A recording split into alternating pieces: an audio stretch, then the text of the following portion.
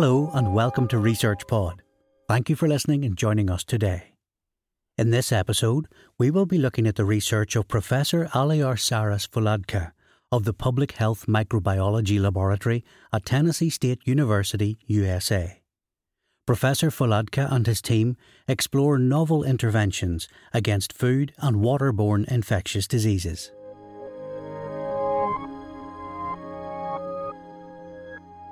Microbial life, including bacteria, fungi and viruses, has been present on Earth for about 3.5 billion years, vastly preceding the emergence of humans some 300,000 years ago. Part of the reason these organisms are so successful is how they use their genetic material. Bacteria have evolved to overcome new challenges and encourage diversity and fitness, meaning the ability to adapt, survive and outcompete other strains of bacteria within an environment. One example of these mechanisms is binary fission, which allows one bacterium to multiply into two bacteria.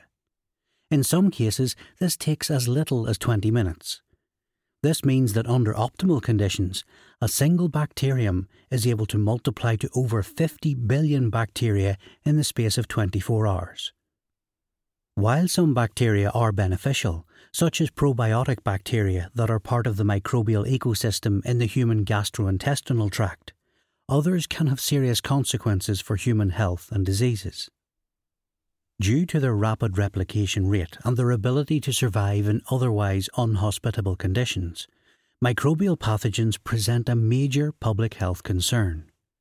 Already the World Health Organization estimates that 420,000 individuals die each year due to infections associated with contaminated foods globally, and a further 2 million deaths are due to waterborne diarrheal diseases.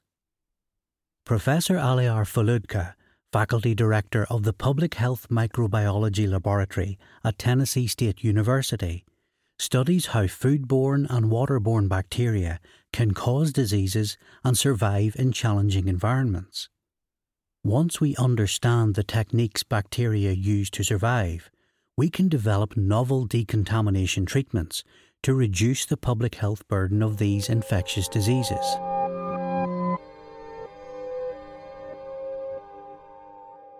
Bacteria are constantly finding new ways to push back against existing medications, meaning that when a new therapy is used, the bacteria might have already started to develop resistance. Therefore, researchers must stay one step ahead and consider more novel therapeutic approaches. Climate change is augmenting the spread and proliferation of microbial pathogens and infectious diseases. Fuladka explains that while it can be difficult to predict the impact of a changing climate on infectious diseases, it is well established that increases in environmental temperatures lead to proliferation of bacteria that can cause infectious diseases. For example, a 1 degree C rise in temperature may lead to a 5 to 10% increase in salmonellosis, an illness caused by Salmonella bacteria. This could equate to an additional 50,000 to 100,000 cases of foodborne salmonellosis each year in the US alone. Fuladka highlights that we need new approaches that consider the impact of climate change on antibiotic resistance and infectious diseases. He also explains that it is not just foodborne pathogens that should be considered. Increased rainfall, coupled with changes in the environment due to climate change, may contribute to higher multiplication rates of algae and the spread of various waterborne infectious diseases. Bacteria are able to form complex structures or communities called biofilms. An example of this is the buildup of bacteria on teeth that forms dental plaques. Within biofilm colonies, the bacteria could communicate with each other and with bacteria outside the biofilm through a process called quorum sensing. Quorum sensing provides bacteria with the advantage of passing on messages. If one bacterium obtains genetic changes that allow it to become resistant to a drug, it can spread changes in gene regulation throughout the whole colony. This has obvious benefits for bacteria, but it also offers an attractive therapeutic target. Disrupting this communication pathway could make bacteria vulnerable to antimicrobial treatments. Biofilms also help the bacteria to be resistant to some interventions, including the use of antibacterial agents that are used in food and drink manufacturing. Volodka had previously explored the effectiveness of substances such as sodium hypochlorite against different biofilms. The study results showed that sodium hypochlorite was unable to completely eliminate biofilms that were 1 to 2 weeks old. As a result, decontamination strategies may be less effective than previously thought. Bacteria such as Chronobacter sakazakii can survive in dry environments, such as powdered infant formula, and can cause fatal infections for premature or newborn infants. Volodka explains that interventions are required to minimize the risk of contamination during the manufacturing of infant formulas. These include existing practices such as regular sampling and testing for contamination, and ensuring that caregivers follow instructions when preparing infant formula. More novel techniques include the use of high-pressure processing.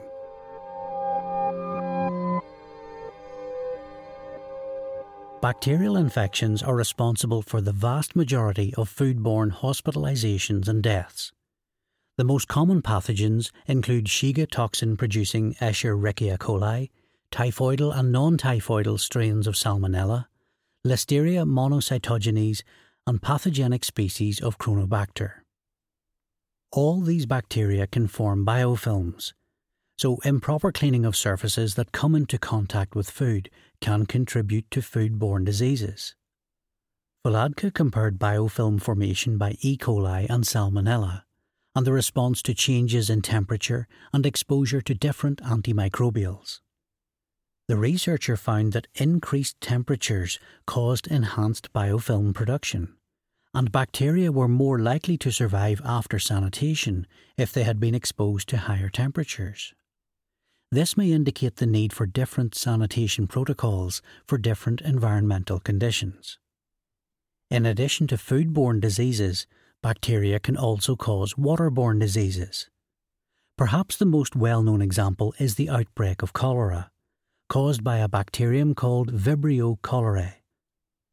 Today, waterborne diseases tend to be most commonly associated with many of the same bacteria that cause foodborne illness, such as Salmonella, L. monocytogene, and Shiga toxin-producing E. coli.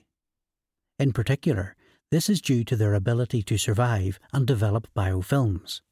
The researchers at Tennessee State University's Public Health Microbiology Laboratory explored this further by investigating how well these bacteria survived in surface water stored at different temperatures. They found that all three pathogens demonstrated similar survival abilities, with Salmonella having the best chance for survival. This has important implications for public health and food processing, as it suggests that these bacteria are able to persist for an extended period of time, even in unfavourable and low-nutrient conditions.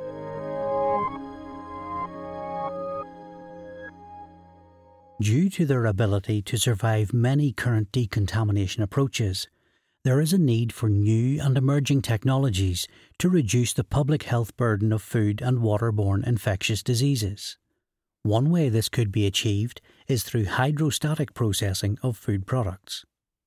Traditional food processing methods that use high temperatures to inactivate microorganisms can impact the quality of the resulting food product. However, the use of non-thermal elevated hydrostatic pressure may offer an attractive alternative. This approach involves applying very high pressures to foods, around 600 megapascal or 87 kilopounds per square inch for under 10 minutes. High-pressure processing techniques are already used for many products, but this approach can be expensive. Therefore, it may be possible to use slightly lower pressures and still see the beneficial effects. A study done by Volodka and colleagues used mild heat and pressure-based pasteurization methods for milk and orange juice. It was able to show that using mild heat alongside pressure-based treatments provided the best results. Given the rise of antibiotic resistance and the impact of climate change on bacterial survival and proliferation, there is a need to develop new preventative measures. Vladka proposes that this could be done by implementing a combination of epidemiological tools and laboratory technologies, such as genetic sequencing of bacteria.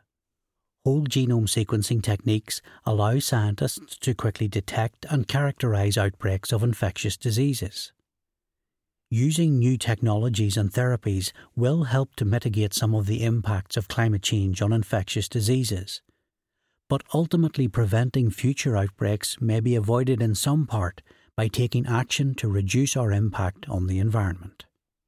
That's all for this episode. Thanks for listening and stay subscribed to Research Pod for more of the latest science. See you again soon.